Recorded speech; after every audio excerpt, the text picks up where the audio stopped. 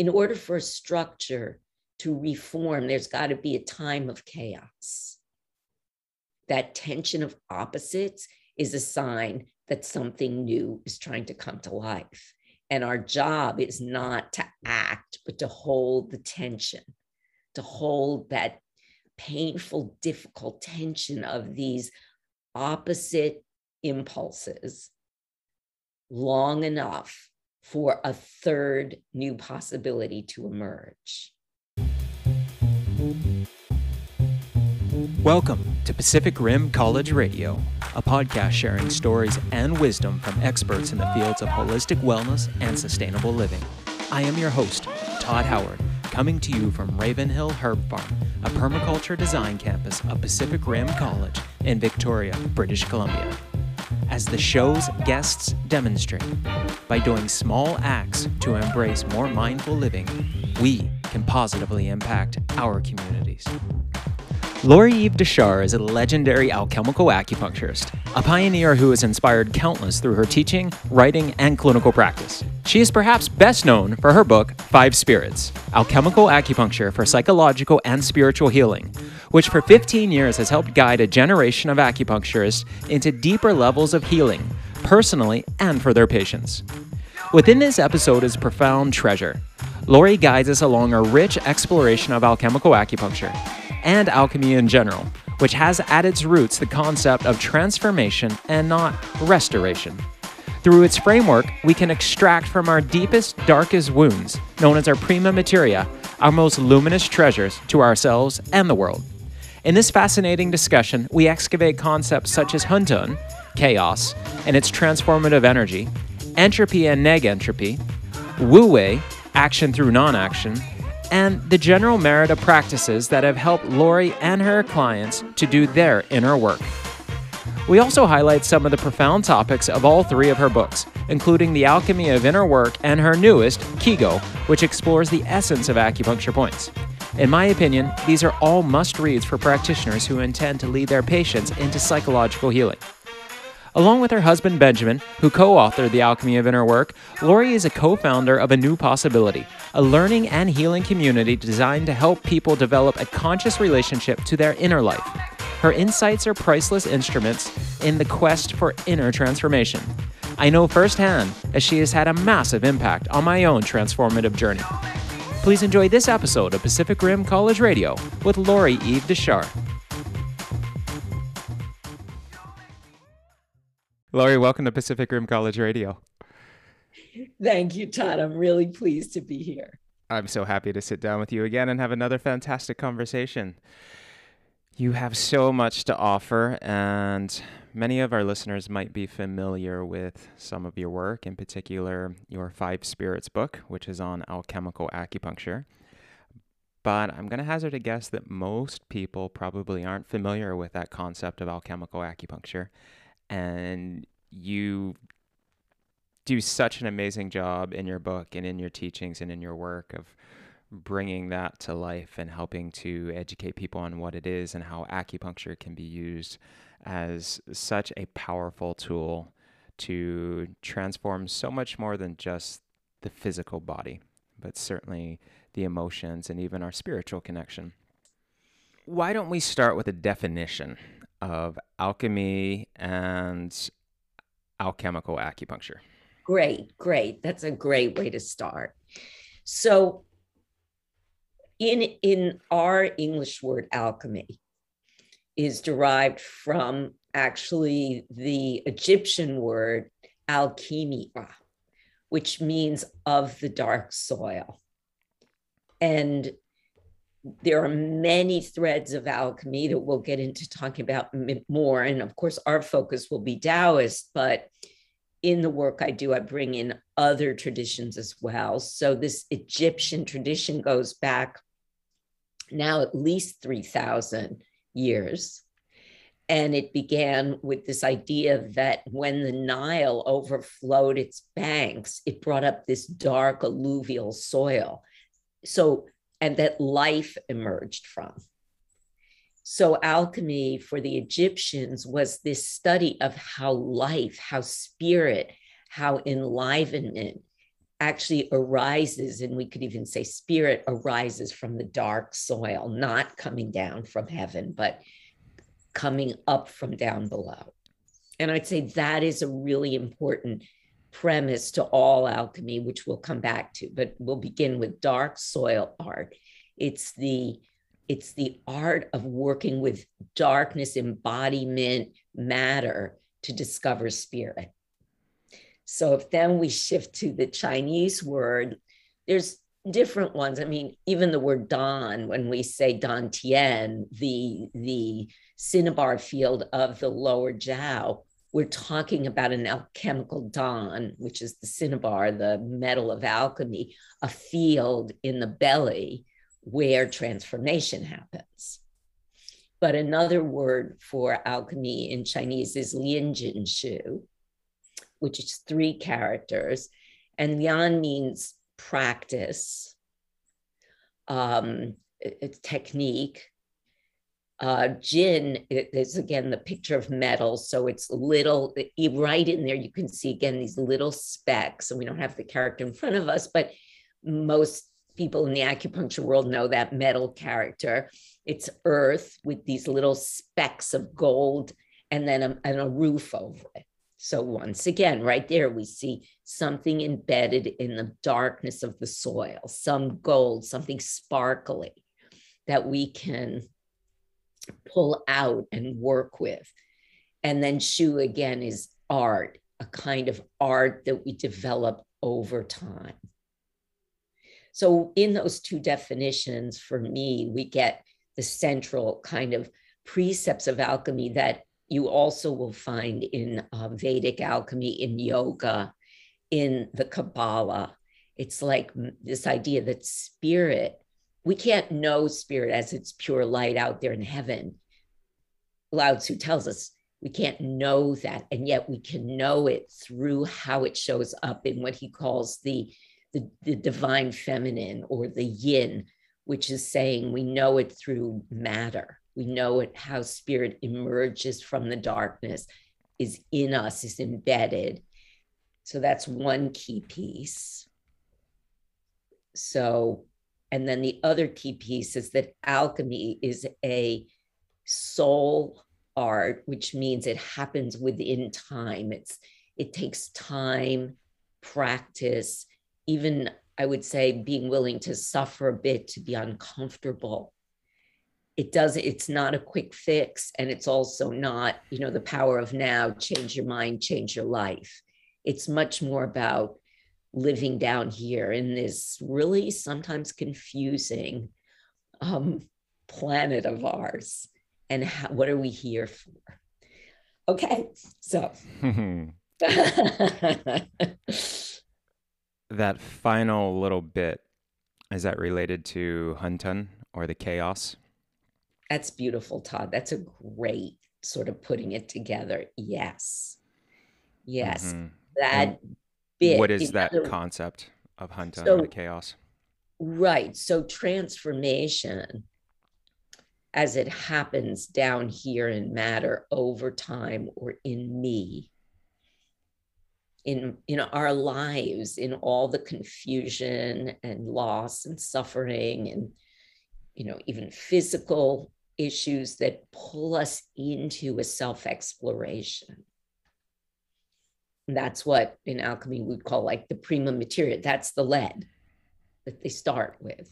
Inner alchemy begins with something that hurts, something that I'm pushing up against, a resistance. That's the lead. And the moment that, instead of getting mad at the outside or blaming someone on the outside, I turn that around and say, what is this lead asking of me? I'm beginning an alchemical process.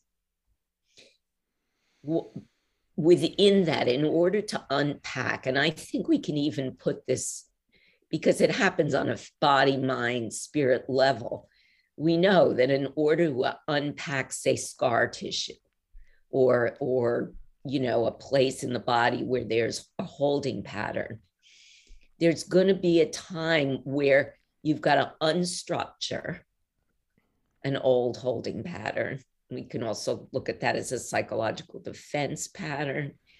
And in the unpacking or unwrapping, the chi can get pretty confusing. It has to. In order for a structure to reform, there's got to be a time of chaos. And that's what the Taoists, they spoke about the Huntun, or the dark Shuen, this opaque chaos place. But rather than seeing that as, oh my gosh, things are getting crazy, things are getting chaotic here, they say, if we can hold that chaos, the alchemists would call it our chaos.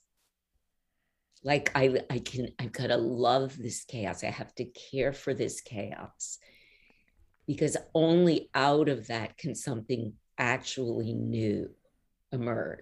So it's a gift to each of us. Todd, I hate to say it, and there are times when it's really hard to remember. It's good to have someone who reminds you, Well, yes, the chaos is not easy. And we're so resistant. I mean, another way of looking at that is, that space between metal and water on the Shen cycle. Because metal, we've come all the way around the cycle. We're coming into it now in autumn, and metal's kind of like, okay, let me hold on to those old structures. Let me hold on to what I know. But in order to get the negentropy back so the life force can continue, metal has to let go and dive into that dark water. Yeah. Which is a scary thing.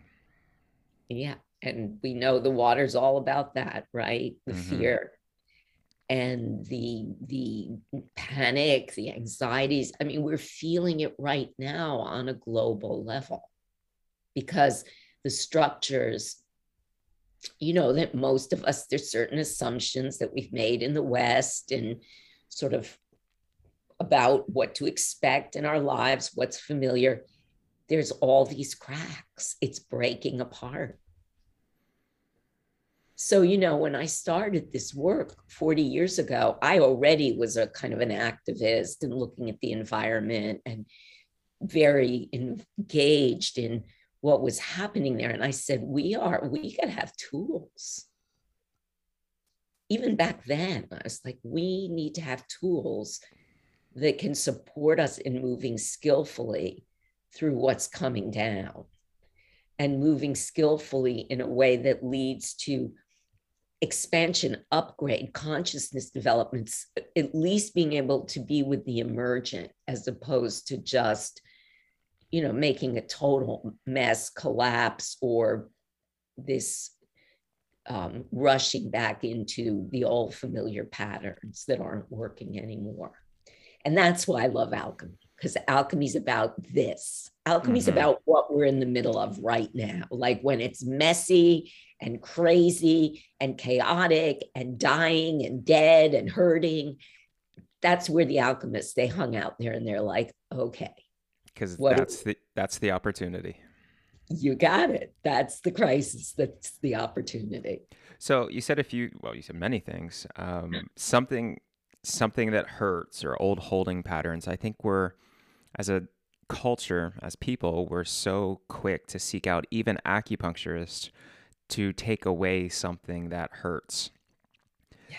And I think a lot of acupuncturists, because this is what is largely taught in colleges, oblige with that. They try their best to take away something that hurts, whether that's physical, mental, or emotional.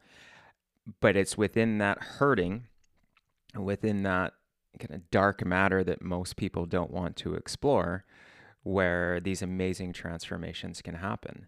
And of course, with acupuncture, yes, we can take away something that hurts, and we can help that person get on with whatever it is that they want to get on with.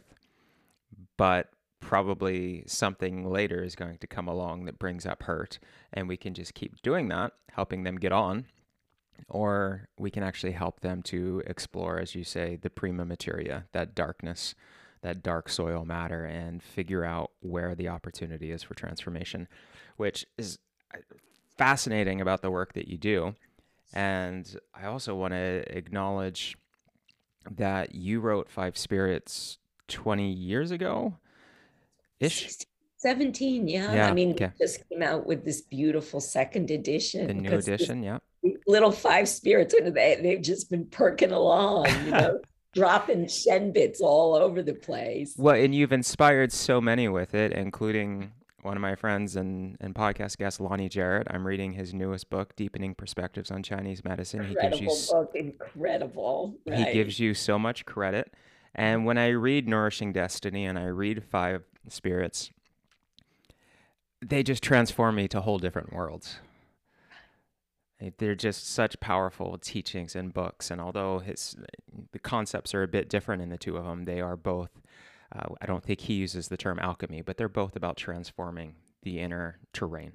Yeah, well, we joke about it. Like there's ways, and we were not in conversation many of those years. And yet things became apparent and there's so many overlaps. And then there's a lot of places, like I even say in the endorsement, like as I read the book, I'm loving it, I'm taking it in, I'm arguing with him, So yeah, but the bottom line, what you said is that, I think we both became aware that the real opportunity of Chinese medicine is, there's wonderful Barefoot Doctor, it's a wonderful medicine for community, it can alleviate pain, but the real gift, if we were to say the underlying opportunity, is that it can transform our consciousness states, that it can support this necessary expansion beyond the limits of dualism and mental consciousness,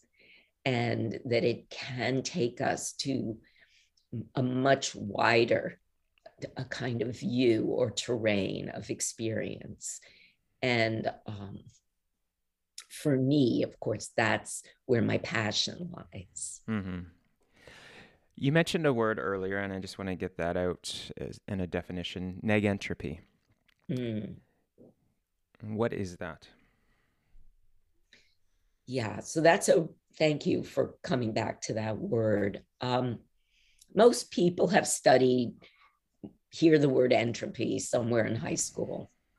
So this idea, the laws of thermodynamics, which are the basis basically of Western science and physics. Certainly quantum physics is going beyond some of those laws to some degree, but they still hold. And the idea of entropy is that any system that isn't fed from the outside, a system is going to run down over time. So a process, a system, our bodies, over time, the universe, entropy rules in this viewpoint, that over time systems will degrade. So when we think about even the Chinese idea that we're born with a certain amount of Jing, and you have most Jing at birth, and then by the time you die, you've used up your Jing.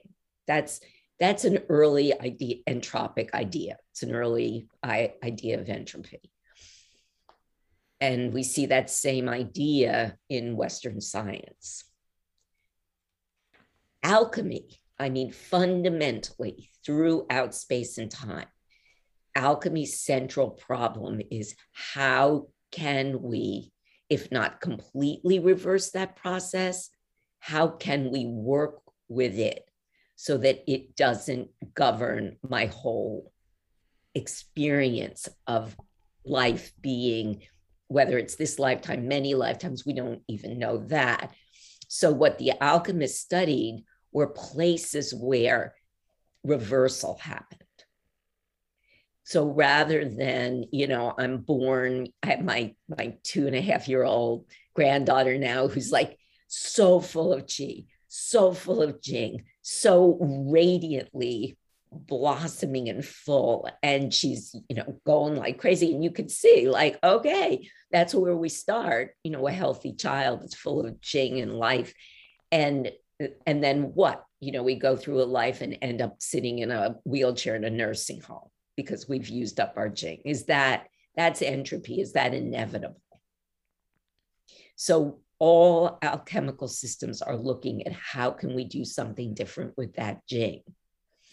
How can we work with it consciously so that as it, rather than just using it up, we're transforming it and it's turning into organizations of actually higher value, more complexity, and more effectiveness. For example, and the sage who exudes compassion, wisdom, know-how, vitality.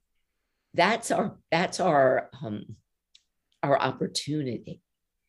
But like I said at the very beginning, it doesn't just happen. If we don't do something, if we don't work with our gifts in some way, entropy will rule. And so in the characters, the Chinese characters, they're saying, in order to transform the Jing, there's some kind of neidan, some kind of inner work, some kind of reversal of the ordinary. They already knew this. I mean, that's what I love. I love that. It's like we're talking about 3,000 years ago, people were observing the world and saying, okay, how can we reverse this natural downgrading of a system? And that's basically what we're looking at. So even in the treatment room, it's not that of course we want to alleviate suffering. Of course we want to alleviate pain. You know, that's Kuan Yin. That's our calling. But if we're just doing that, if we're just putting a Band-Aid on and fixing it, and, you know, my favorite phrase, just get me back to my old self again so I can go on out and run 40 miles and, you know, do, you know, Ironman and basically blow up my body again at 45, 50, when your body's asking for something else, we're not engaging in an alchemical process. We're not saying, okay, how can I truly be in my Tao at this time? What is the relationship then between entropy, negentropy, and chaos? Great question. Great question. So for me, and again, this is me, that's a really tough question, Todd. And I'm really, this is me taking that question in right now, because I don't have an already science answer. I'm going in. But what I want to say in response to that is what my understanding is, what transforms the leading conditions or the main influences on a system from entropy to negentropy is the emergence of some kind of spiritual factor, some kind of spirit, because spirit, fundamentally, when we say what is Shen, Shen is negentropy. Shen is what activates, enlivens, initiates.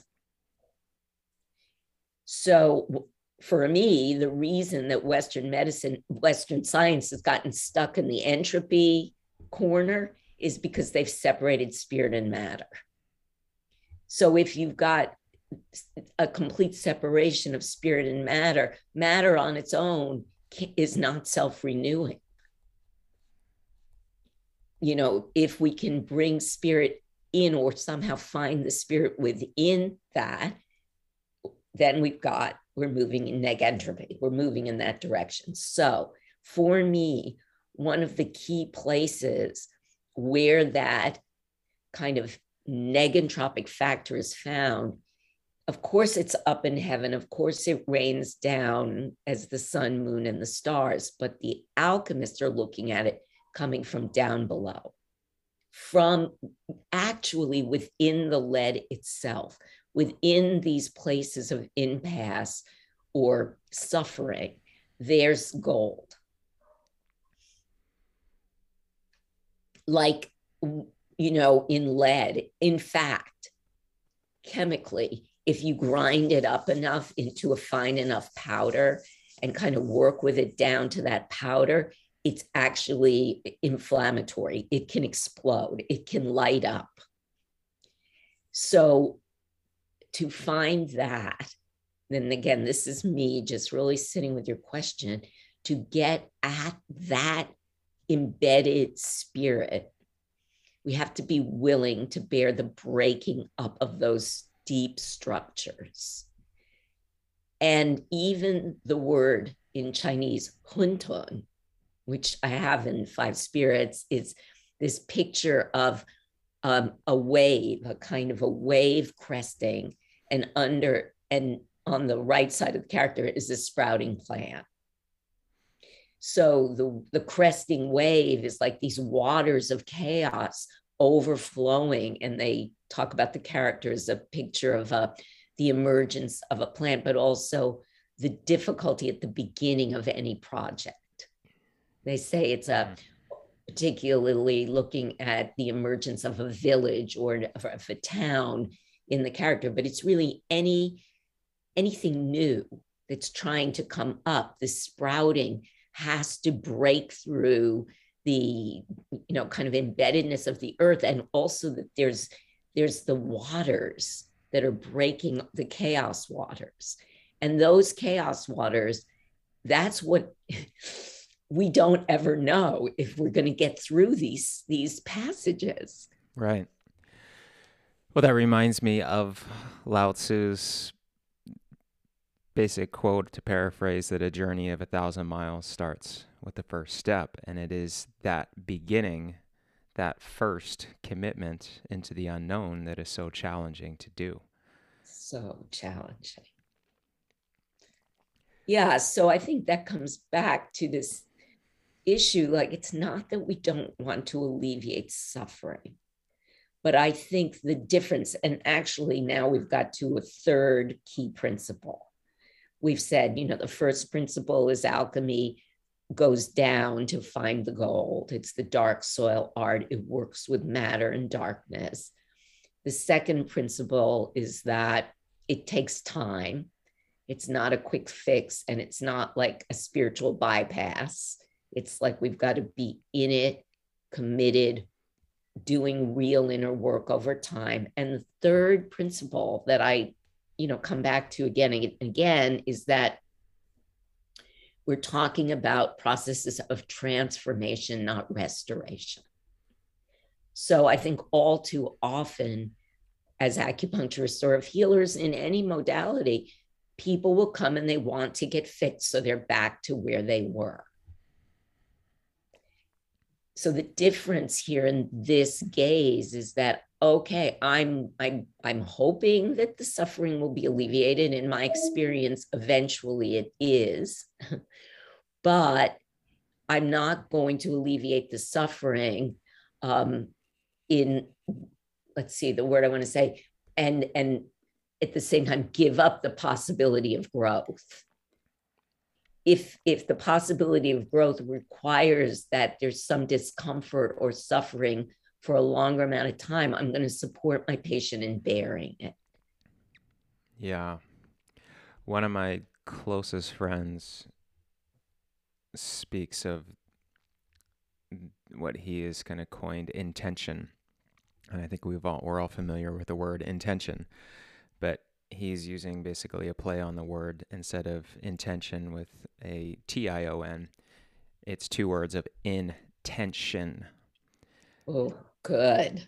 And so in that tension of life, that is our lead, that's our prima materia, that's the place where most of us don't want to go.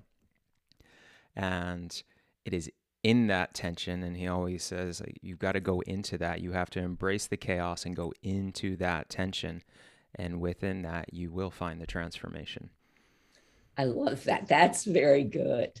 Yeah. I mean, it's really, again, that's getting at very, very central alchemical wisdom, which Carl Jung, of course, engaged deeply in this work. A lot of depth psychology is based on alchemical principles. And he studied Taoist alchemy, he studied European alchemy.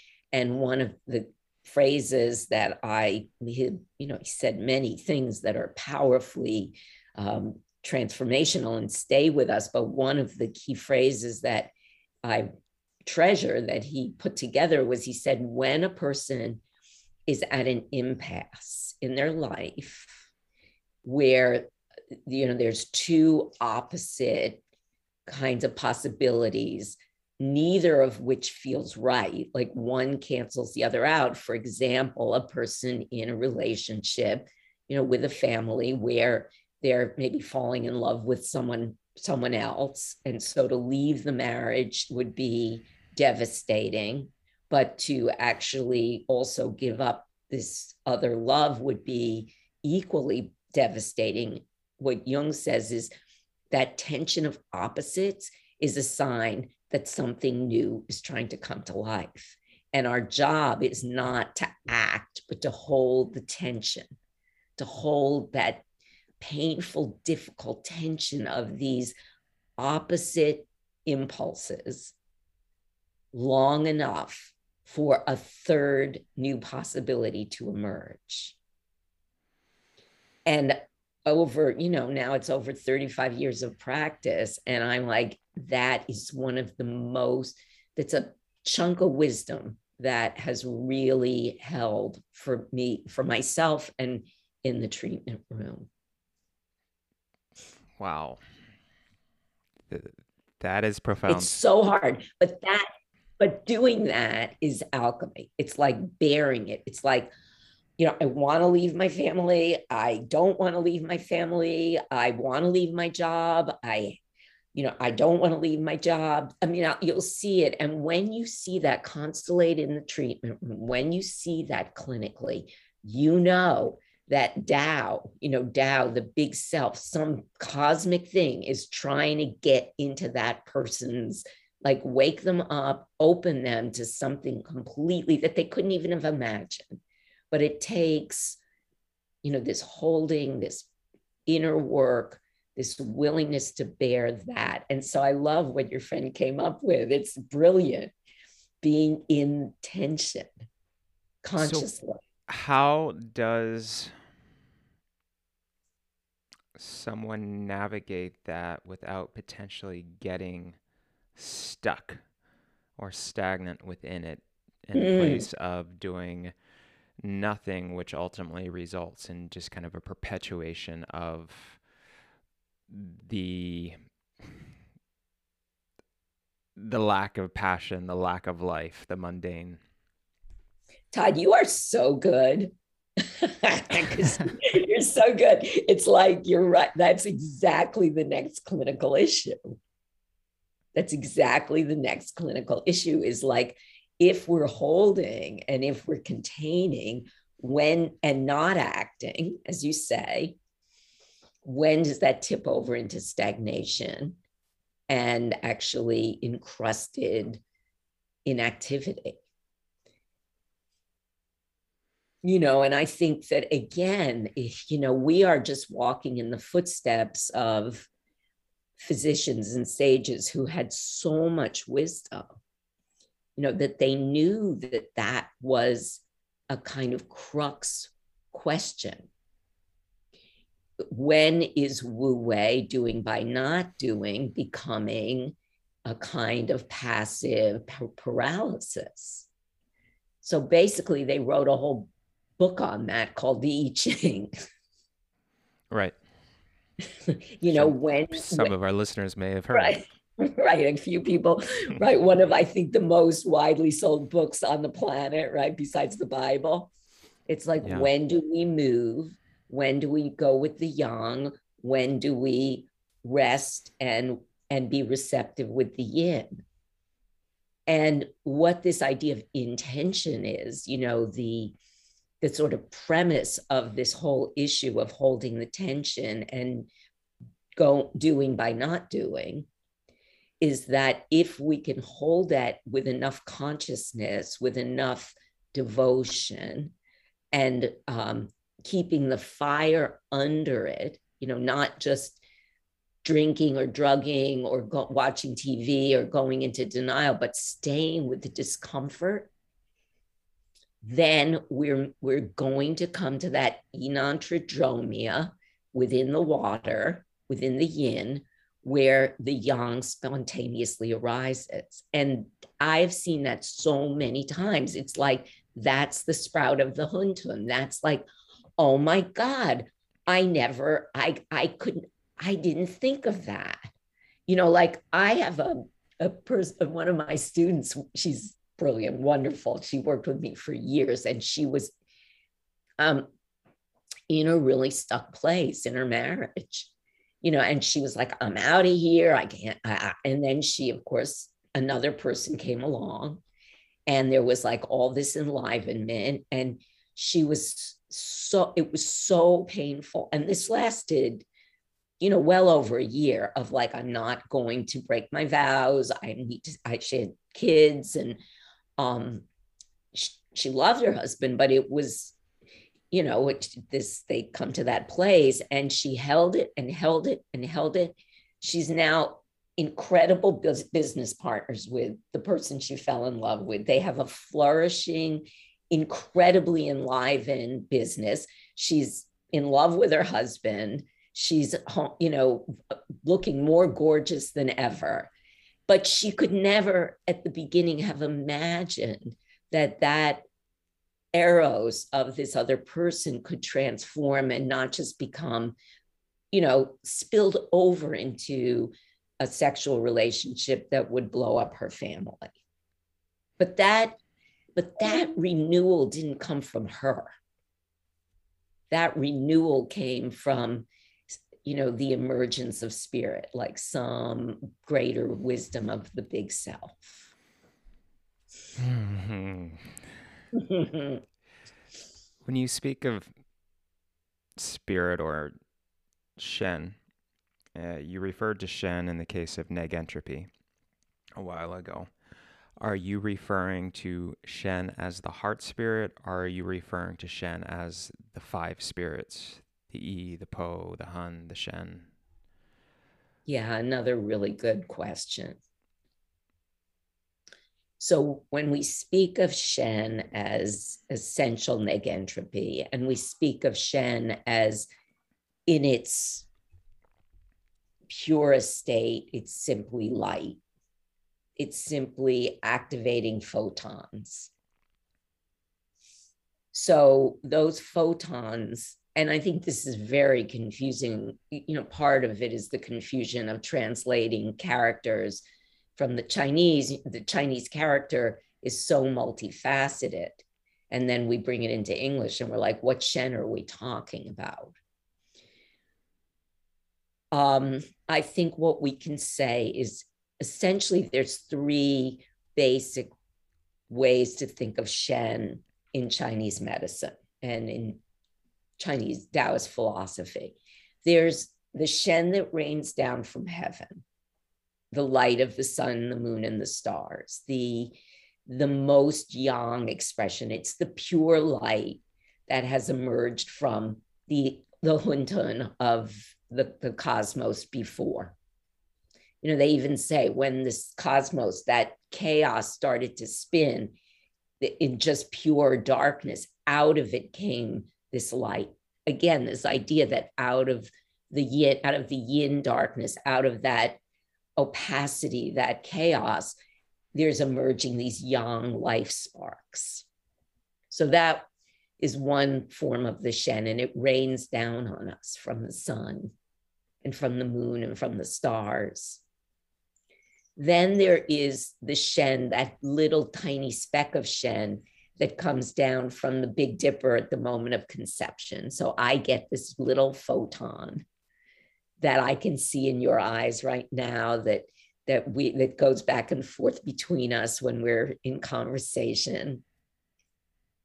Even though you're on one side of the continent, I'm on the other, Shen is not at all bounded by space and time.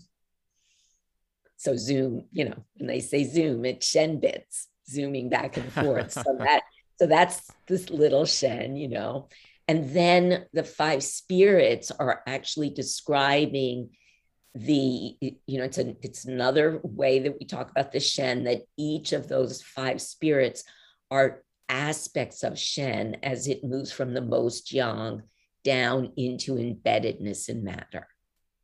So that's why I talk about it as a vertical axis. And we have all of those different sort of qualities of Shen within us, but the Shen in the heart is the same as the Shen, from heaven.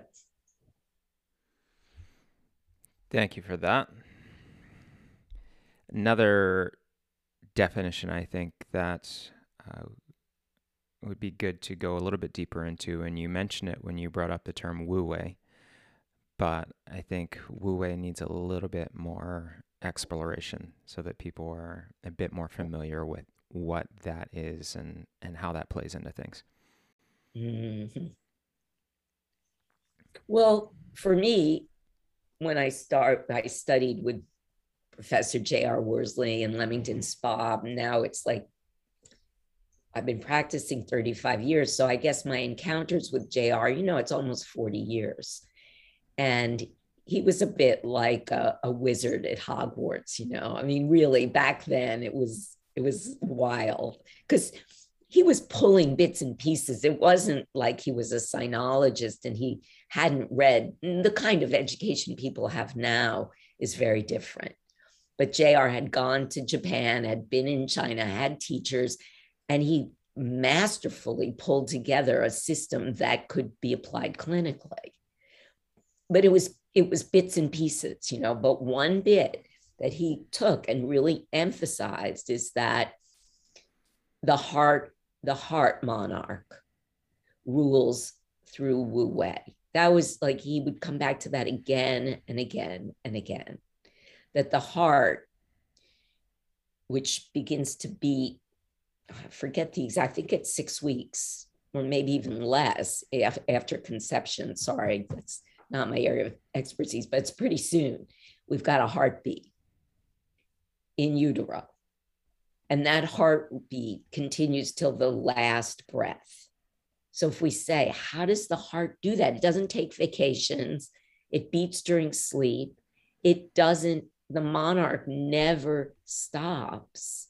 He'd say the only way that we can do something of that magnitude, of that importance, and kind of what it takes is through this practice of Wu Wei, that the heart does all that by not doing anything at all. It allows.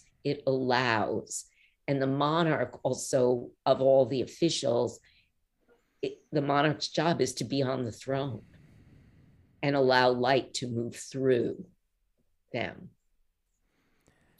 So Wu Wei is a really key alchemical idea that is at the root of a lot of how Chinese medicine actually sees physiology, and also how alchemists looked at the world. So we say it's doing Wu, the way is the doing by Wu not doing it all. And why I think it's so key to alchemy is that when we come to these ideas of it's a reversal of our ordinary instinctual drive.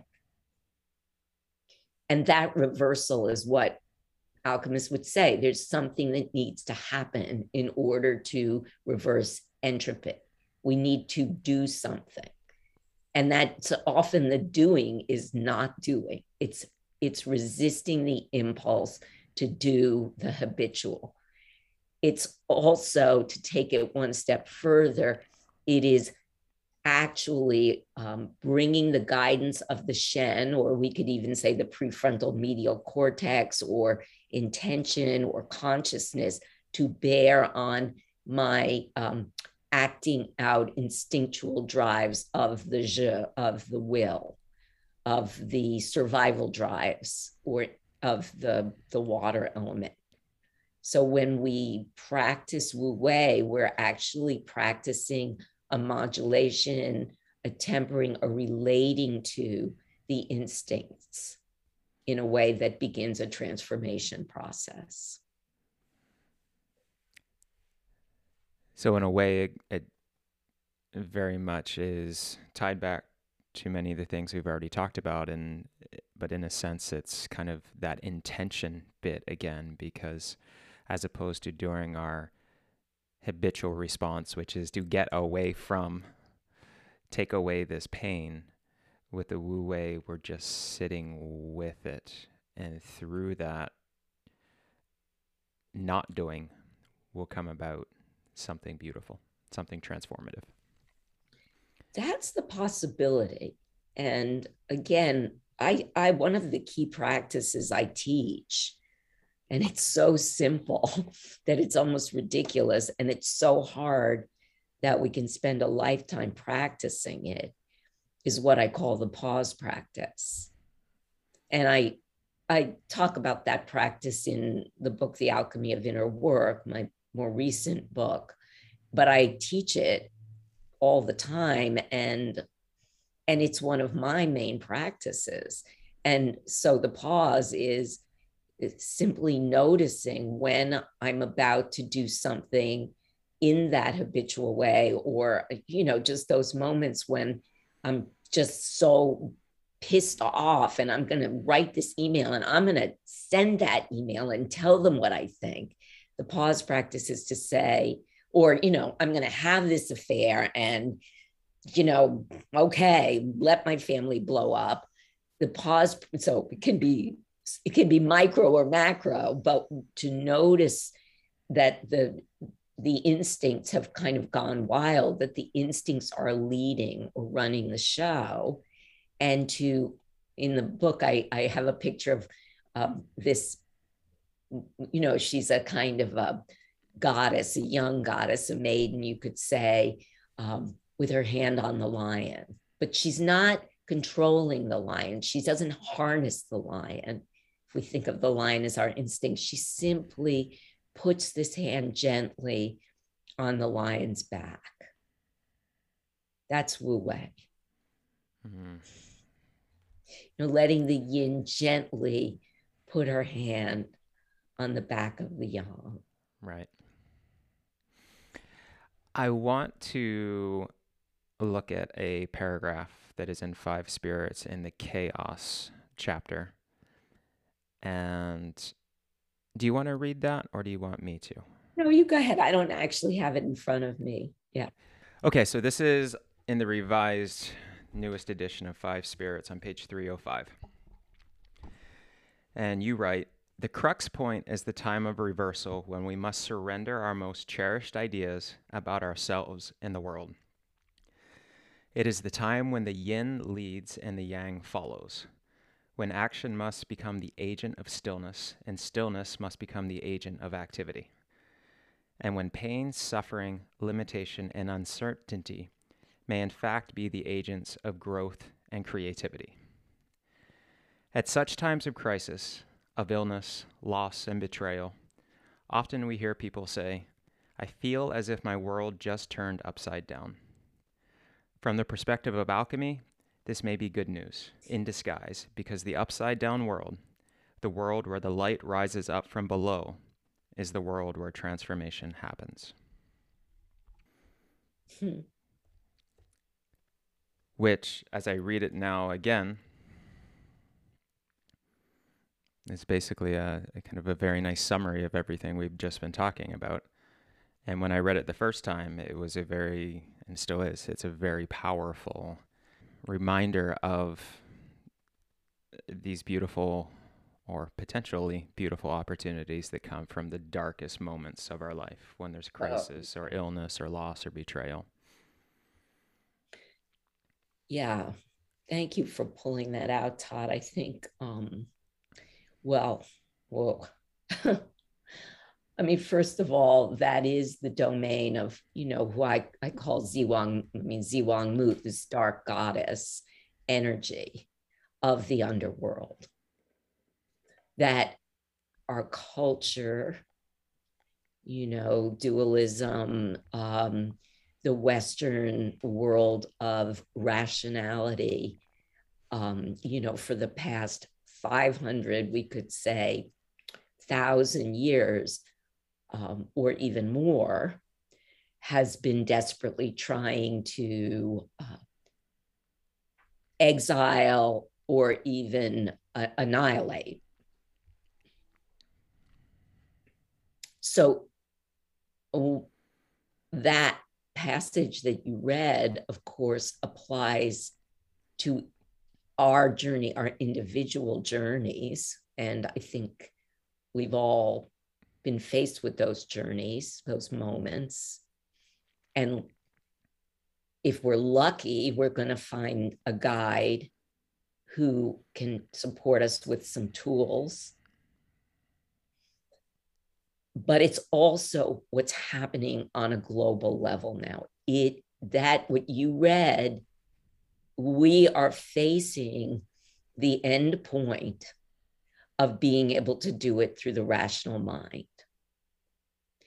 The structures that have kind of held things in place somewhat, as far as culture, consciousness, familiar patterns of commerce, communication, travel, all of it is breaking down. And, I'm going to go way out on a limb here, but for me, when COVID hit, I was like, wow, we've been trying to transform, to take care of the environment. How are we going to slow things down? And it's like the dark goddess did it with it gets a microbe. We can't even see this thing that is gumming up the works, that's disrupting the patterns, that's leaving us with so many uncertainties and questions. And I think that the opportunity that we're being faced with is, can we, instead of just desperately trying to get back to the way things were before, look for what Gaia, what the planet is asking of us now? How do we live in alignment with the planet that is actually undergoing, as we speak, transformational processes? I mean, storms, volcanoes, fires, erosion of coastlines. Like, we are living in real-time chaos. And again, as I said, 40 years ago, I was like, we need tools to be able to do this skillfully and to bear it, to support each other in bearing this. And I think, so we are at that crux point. It's not like, oh, it's going to happen in 30 years, oh, well, maybe we can reverse it if we, recycle enough. It's like we're at a crux point. So to be able to say, okay, like, sit down and get present and say, how do I support the possibility of emergence? Because stuff is emerging as we speak, like new consciousness. I mean, that's what Lonnie and I talked about. We had a recent conversation, and it's like, it's happening. Like, the light is pushing up, the old structures are coming apart. And so if we don't just respond by trying to desperately hold the old patterns in place, or just running around or blotting out or using or watching TV, but we actually say, what's my role here? How can I, as a healer, actually engage in supporting the emergence of something amazing in my patients, but also in the culture? And that's what a lot of my new teaching is about. I mean, I'm currently preparing a bunch of teaching around this question of healing at the crossroads, or healing at the crux point.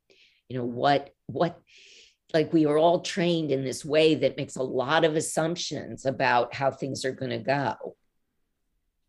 But can we actually practice in a way that lets go of those assumptions and says, what are human beings actually up to? How do I support myself, my patients, in living a Tao, living their Tao in the midst of disorder and chaos and all kinds of change.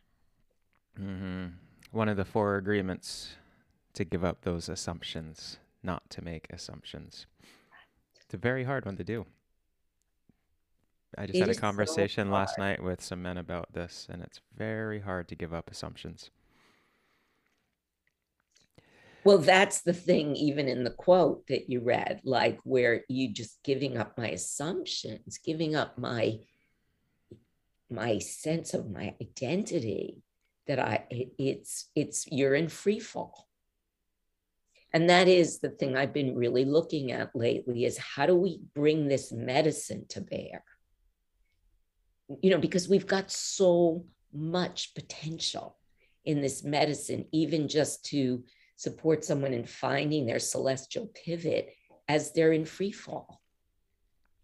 As we're like, even the Shen cycle's going bonkers. Yeah. Well, let's use this as a starting point to talk about that. How in clinical setting do you work your magic, and how can listeners also be able to use some of this inner alchemy to help transform their patients? I love the case studies that you bring in, the five spirits. I love how when you are in the treatment room with patients, you will feel called to a particular point, to the spirit of a point, and you'll actually, as you describe, inform your patients of the meaning behind the point and of the name and the spirit of the point, and let that percolate with them while you're actually needling that particular point. Yeah. Well, there's so much. We have an amazing medicine that's in a certain way, it's just what's needed now. If we can render transparent, it's the all of it. So everyone knows that phrase. There's 3 levels of the medicine. There's the physical level, and there's the body mind level, and then there's this spirit level, and it's moving from the most sort of yin dense expression of the chi at the physical bones, muscles level, through the psyche, this sort of in between soul zone, to this finest, most ephemeral level, the Shen that we're talking about. And I think in order to bring this medicine to bear on the world as it is now, on the kinds of issues that our patients are facing, and even on this issue that some of us can't even always put our hands on people anymore for one reason or another. We're doing telemedicine, we're doing Zoom sessions. It's like, but we can. I think that the prerequisite is that we bring all the levels, that we begin to, as I say, render transparent all the levels of the medicine, and not get stuck at any one, that I can touch all these levels. For me, in order to, well, let me just, because that's such a big question, Todd. I mean, you teach, it's like, to really teach this, I have year-long training programs, and a lot of people work with me for many, many years. So I want to come get really simple and get really like, okay, what do I do now? How do I begin? Of course, the first step is my own inner cultivation. That I'm tending to these different levels in myself, that I have practices that I engage with that tend to my physical body, to my soul or psychological self, and to my spiritual life. And that can seem like a tall order, but actually they can be very simple practices. It can be, but I think that's the first step. Like, I'm not going to be able to do this for anyone if I'm not doing it for myself. The inner cultivation of our own being is the key to any alchemy happening in the treatment room. I love that you are bringing that up and really putting a point in it, because it is so powerful and so many people speak of it, including you and Lonnie. We can only take our patients as far as we have gone ourselves.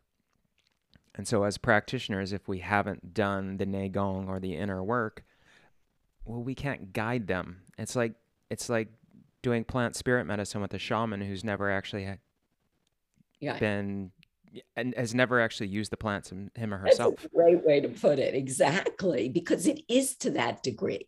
It is like we're asking people to change their consciousness. If I haven't changed my consciousness, how can I transmit that? Mm-hmm.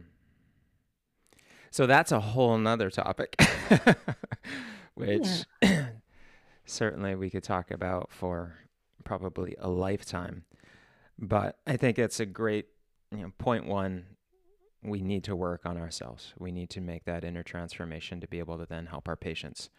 And what I want to emphasize is that even though we're saying alchemy requires ongoing practice over time, it doesn't require, 2 hours of meditation a day and 16 years of Qigong training. It just requires that I dedicate myself a little bit every day to this aspect of my life. So, like I'll say to people, just do 3 minutes of shaking Qigong between patients to take care of your body. Just do, if you like to dance, then dance in the morning. Do something, really pay attention to your body's physical needs, what nourishes you. I would say along with this, I'm a big fan of the Po Soul. And the Po Soul can both be a real nasty trickster taking us down the road of addiction, patterns of self-care that are actually negligence. Or we can make offerings to the Po, like ask my body, soul, what do I need? Just that practice alone, like what does my body need today? That's a practice, and responding to it in some way. Doesn't have to be big. On the level of the psyche, of course, that's what so much of my work is about. But simple, what could be a simple self-cultivation practice on the level of psyche, starting to write your dreams down, like we've talked about the dreams, you and I, and how amazing they can be. So simply just writing the dreams down in a book and getting a little interested in dream work, that's a practice. That is a soul practice.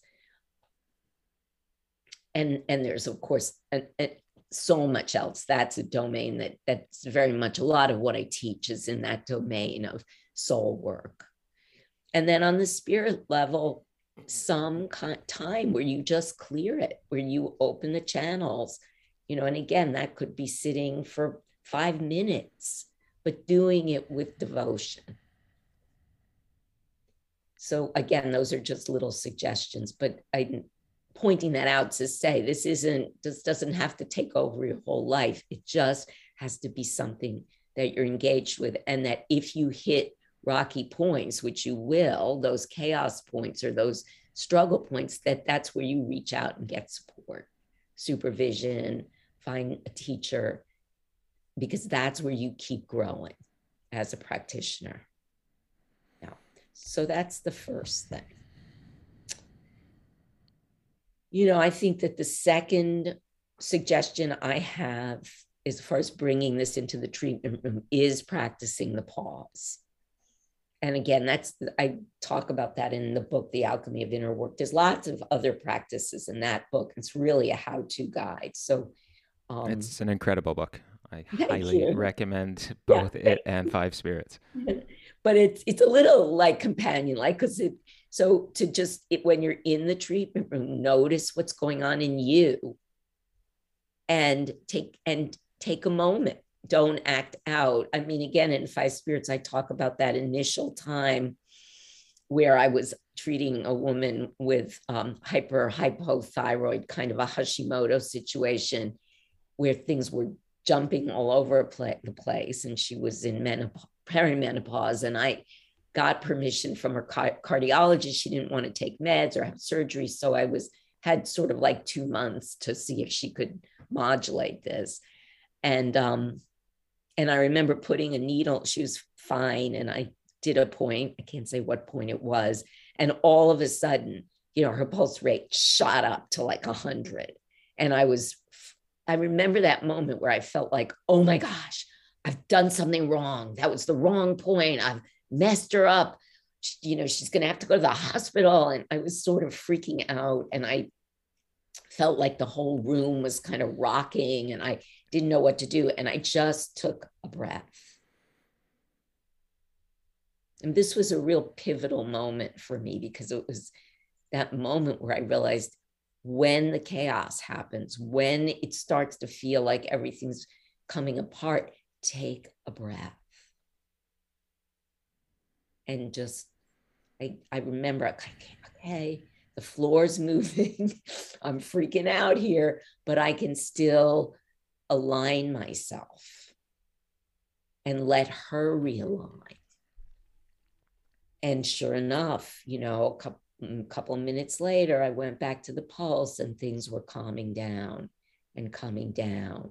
And in the end, she didn't need, not from that one treatment, but through the work, she ended up being able to work with it naturally, So that pause practice can really help, when you start to feel like, oh my gosh, I've got to take away the back pain. What treatment should I do? Pause practice. Relevant in every aspect of life. Yes. Certainly not just the clinical setting. Yeah. Short of maybe running for your life from some sort of predator. Yes, there are times when the adrenals are our friends. Yes. Yeah. But, but most of the time we need to put our hand on the lion's back. Mm-hmm. As far as tools, again, there's so many tools that people can bring to bear. And I think what I want to say here is, a lot of times students come in and start learning these different tools, working with somatic inner sensing processes, bringing in dream work, bringing in archetypes, bringing in flower essences and oils. And they'll say, well, do I have to go back and get a license in this, or do I have to go back and become a psychoanalyst or a psychotherapist? And what I want to emphasize here is that isn't the point.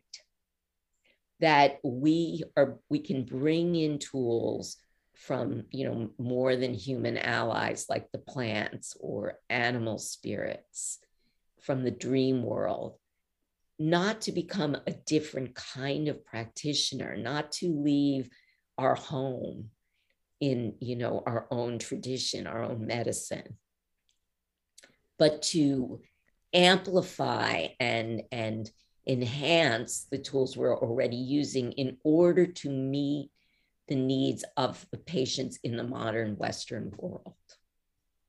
Some of these tools that we're taught, they're tools from 2,000 years ago in China. And that while, human beings are human beings and they're going to touch our patients in wonderful ways, the Western project of this individual soul experience, in order to touch that, at times I've found that I need to bring in other tools. And that's basically what alchemical acupuncture is. It's bringing in, amplifying, bringing in, and then also going into Chinese medicine and discovering. That was what the five spirits were for me. I'm like, yes, there's an embedded psychology in our medicine. We don't have to go elsewhere to find it. And it's a brilliant psychology. Yeah. Previous podcast guest, C.T. Holman, talked, yeah. C.T., he talks, or he's a big proponent of drumming. And so he brings drumming into his therapeutic sessions.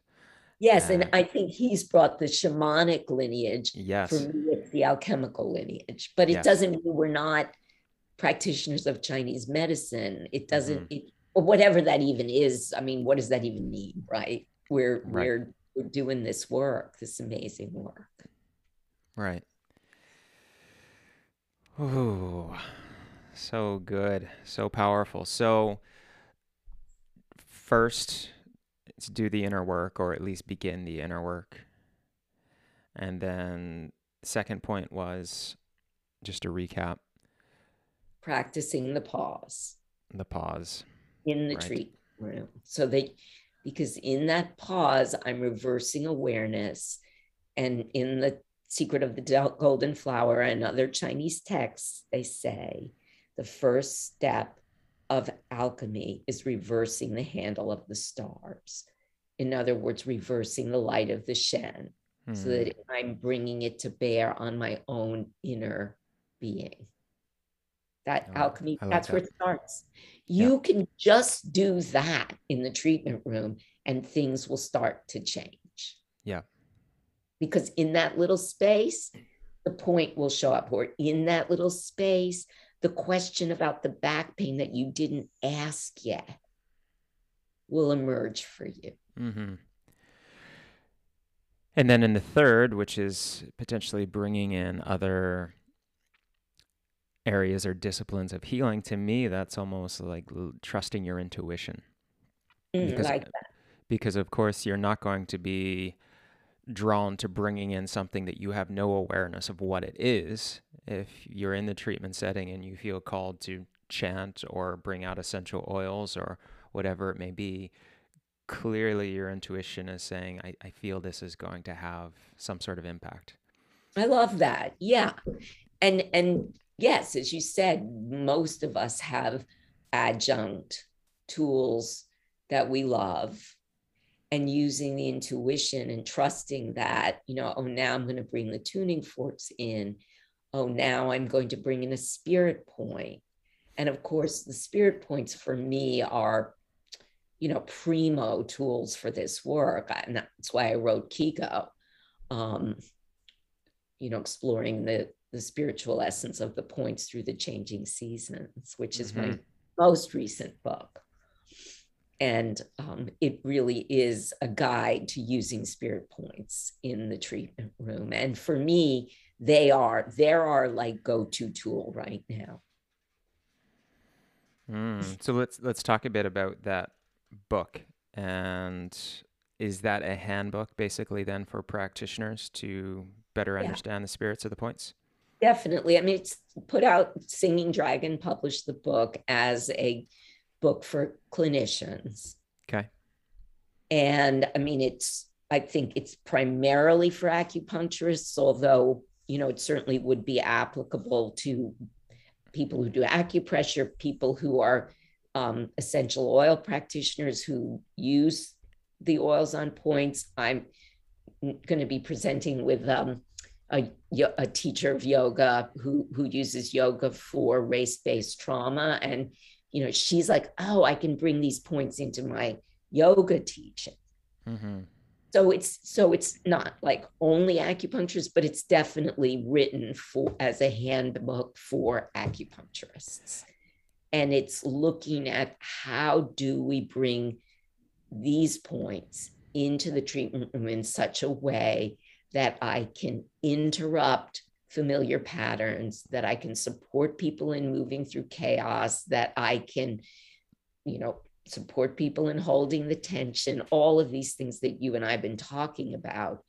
Not that I don't do what I already do. You can, you're still going to be doing your acupuncture, physical medicine, your 8 extras, whatever style you do, and, TCM, but bringing the spirit point in will change the way the treatment runs. And Lori, what is Kigo? Kigo. Yeah, when Singing Dragon took the book, they said, I think we might have to change the title because nobody knows what Kigo is. And I said, no, the title is the organizing principle of the whole book. And they went with it. So Akigo, it's actually a Japanese word. And it means in Japanese season word. So Akigo is the word in the haiku poem. They call it the window of the haiku. So there in Japan, there are these formal kind of lists of Kigo words. But as I said, you know, a Kigo word, it would be like crimson maple leaf. I'm looking out my window right now and everything's green. And then there's one crimson maple leaf. And that tells you everything about, you know, this moment in the seasonal round here on the coast of Maine. It's like all this green, like stained glass leaves, and then crimson, this crimson maple leaf. That's Akigo. Okay. Yeah, like ducks flying in formation. Right. So for me, when I came across that word, I was like, that's what a spirit point is. A spirit point is a window into a person's soul. So a point like earth motivator. You know, that brings up, it's already, and of course for me, what I do there is I look at the Chinese characters. I'm like, in that point, earth motivator, there's the word G, which is a picture of, it means kind of machine or activator. It's a picture, actually. In the most ancient times, it was a picture of a woman's genital, G. So again, you see the alchemy embedded in these characters, that earth motivator as a point, spleen 8, is not about the yang. You know, we're in earth now. Yeah. We're not about the wood. We're not about, you know, like the uprising gate of hope, you know, like everything moving up in this yang negentropic way. Here we're on the entropic side of the life cycle, and yet there's a motivating force. And it's this motivation of the earth herself. And it's happening in my garden. It's like everything is coming to fruition now. That's earth motivator. And you want that movement of moving towards fruition. And even like my garden, I feel like it's always these days, it's like, eat me, use me, you know, transform me. That's spleen 8. Right. I love it. We don't have that in our bookstore at Pacific Rim College. We do have 5 Spirits, but we are going to get Kigo in as well. Good. Yeah. So listeners will be able to find that soon in our bookstore. Thank you for, yeah. I think it's it's almost like a companion guide to 5 Spirits. Yeah. Mm-hmm. Well, Lori, I just love having conversations with you. I learn so much and just feel so enlivened by the opportunity just to discuss with you. Well, likewise, Todd, really. I was really looking forward to this. You asked such great questions, and I feel like on a certain level, our passion and our commitment, you know, they're so parallel, what we're committed to in this world. It's wonderful. So we've mentioned the 3 books, 5 Spirits, The Alchemy of Inner Work, Kigo. Where else can listeners learn more about you and potentially work with you? Okay, so we have a community that we welcome practitioners of all sorts, and also just people who are really seriously interested in this kind of work. And they can find us at anewpossibility.com. There's lots there you can look at. If you want to join the community, it's easy. There's lots of links. And in the community, we have seasonal AcuSpeak meetups for acupuncture practitioners, where I actually spend time with the practitioners in the community, looking at cases and looking at particular concepts that are of interest to me. And then we have monthly group meetups, looking at the book. We're actually doing a read through of The Alchemy of Inner Work. And there's so much stuff, so many rabbit holes there of fascinating conversations on dreams and flower essences and activism. So we welcome anyone who's interested in that at anewpossibility.com. And courses as well. So if you're a member, you can do the courses, but if you're a member, you get a discount on the courses. You can get your NCCAOM credits for ethics and safety with my Boundaries course there. And there's lots of other great courses on the site. And working with me specifically, we are in the process of developing a mentorship through Healthy Seminars, actually. So if people are really interested in diving deep, this is a year-long training that will be offered through Healthy Seminars with Lauren Brown. So it's a collaboration between A New Possibility and Healthy Seminars. And there's tons of information on that on Healthy. They can just go there and just click on my name on Healthy Seminars site. And we've got lots uploaded on the curriculum and the planning and the dates and all that. And I'm also doing a course coming up October 24th through the TCM Academy, which is a more European based, but anyone can do it. So TCM Academy, October 24th. And this weekend through Lauren Brown, Sunday, I'm doing a Healing at the Crossroads, which is looking at a lot of what you and I have been talking about. What is being asked of us as healers now? How can we incorporate? So I'll be getting more granular about incorporating some different tools and really looking at, how do we do this thing? How do we do this? How do we keep being in the Tao as healers when the Tao is like spinning around here? Yeah.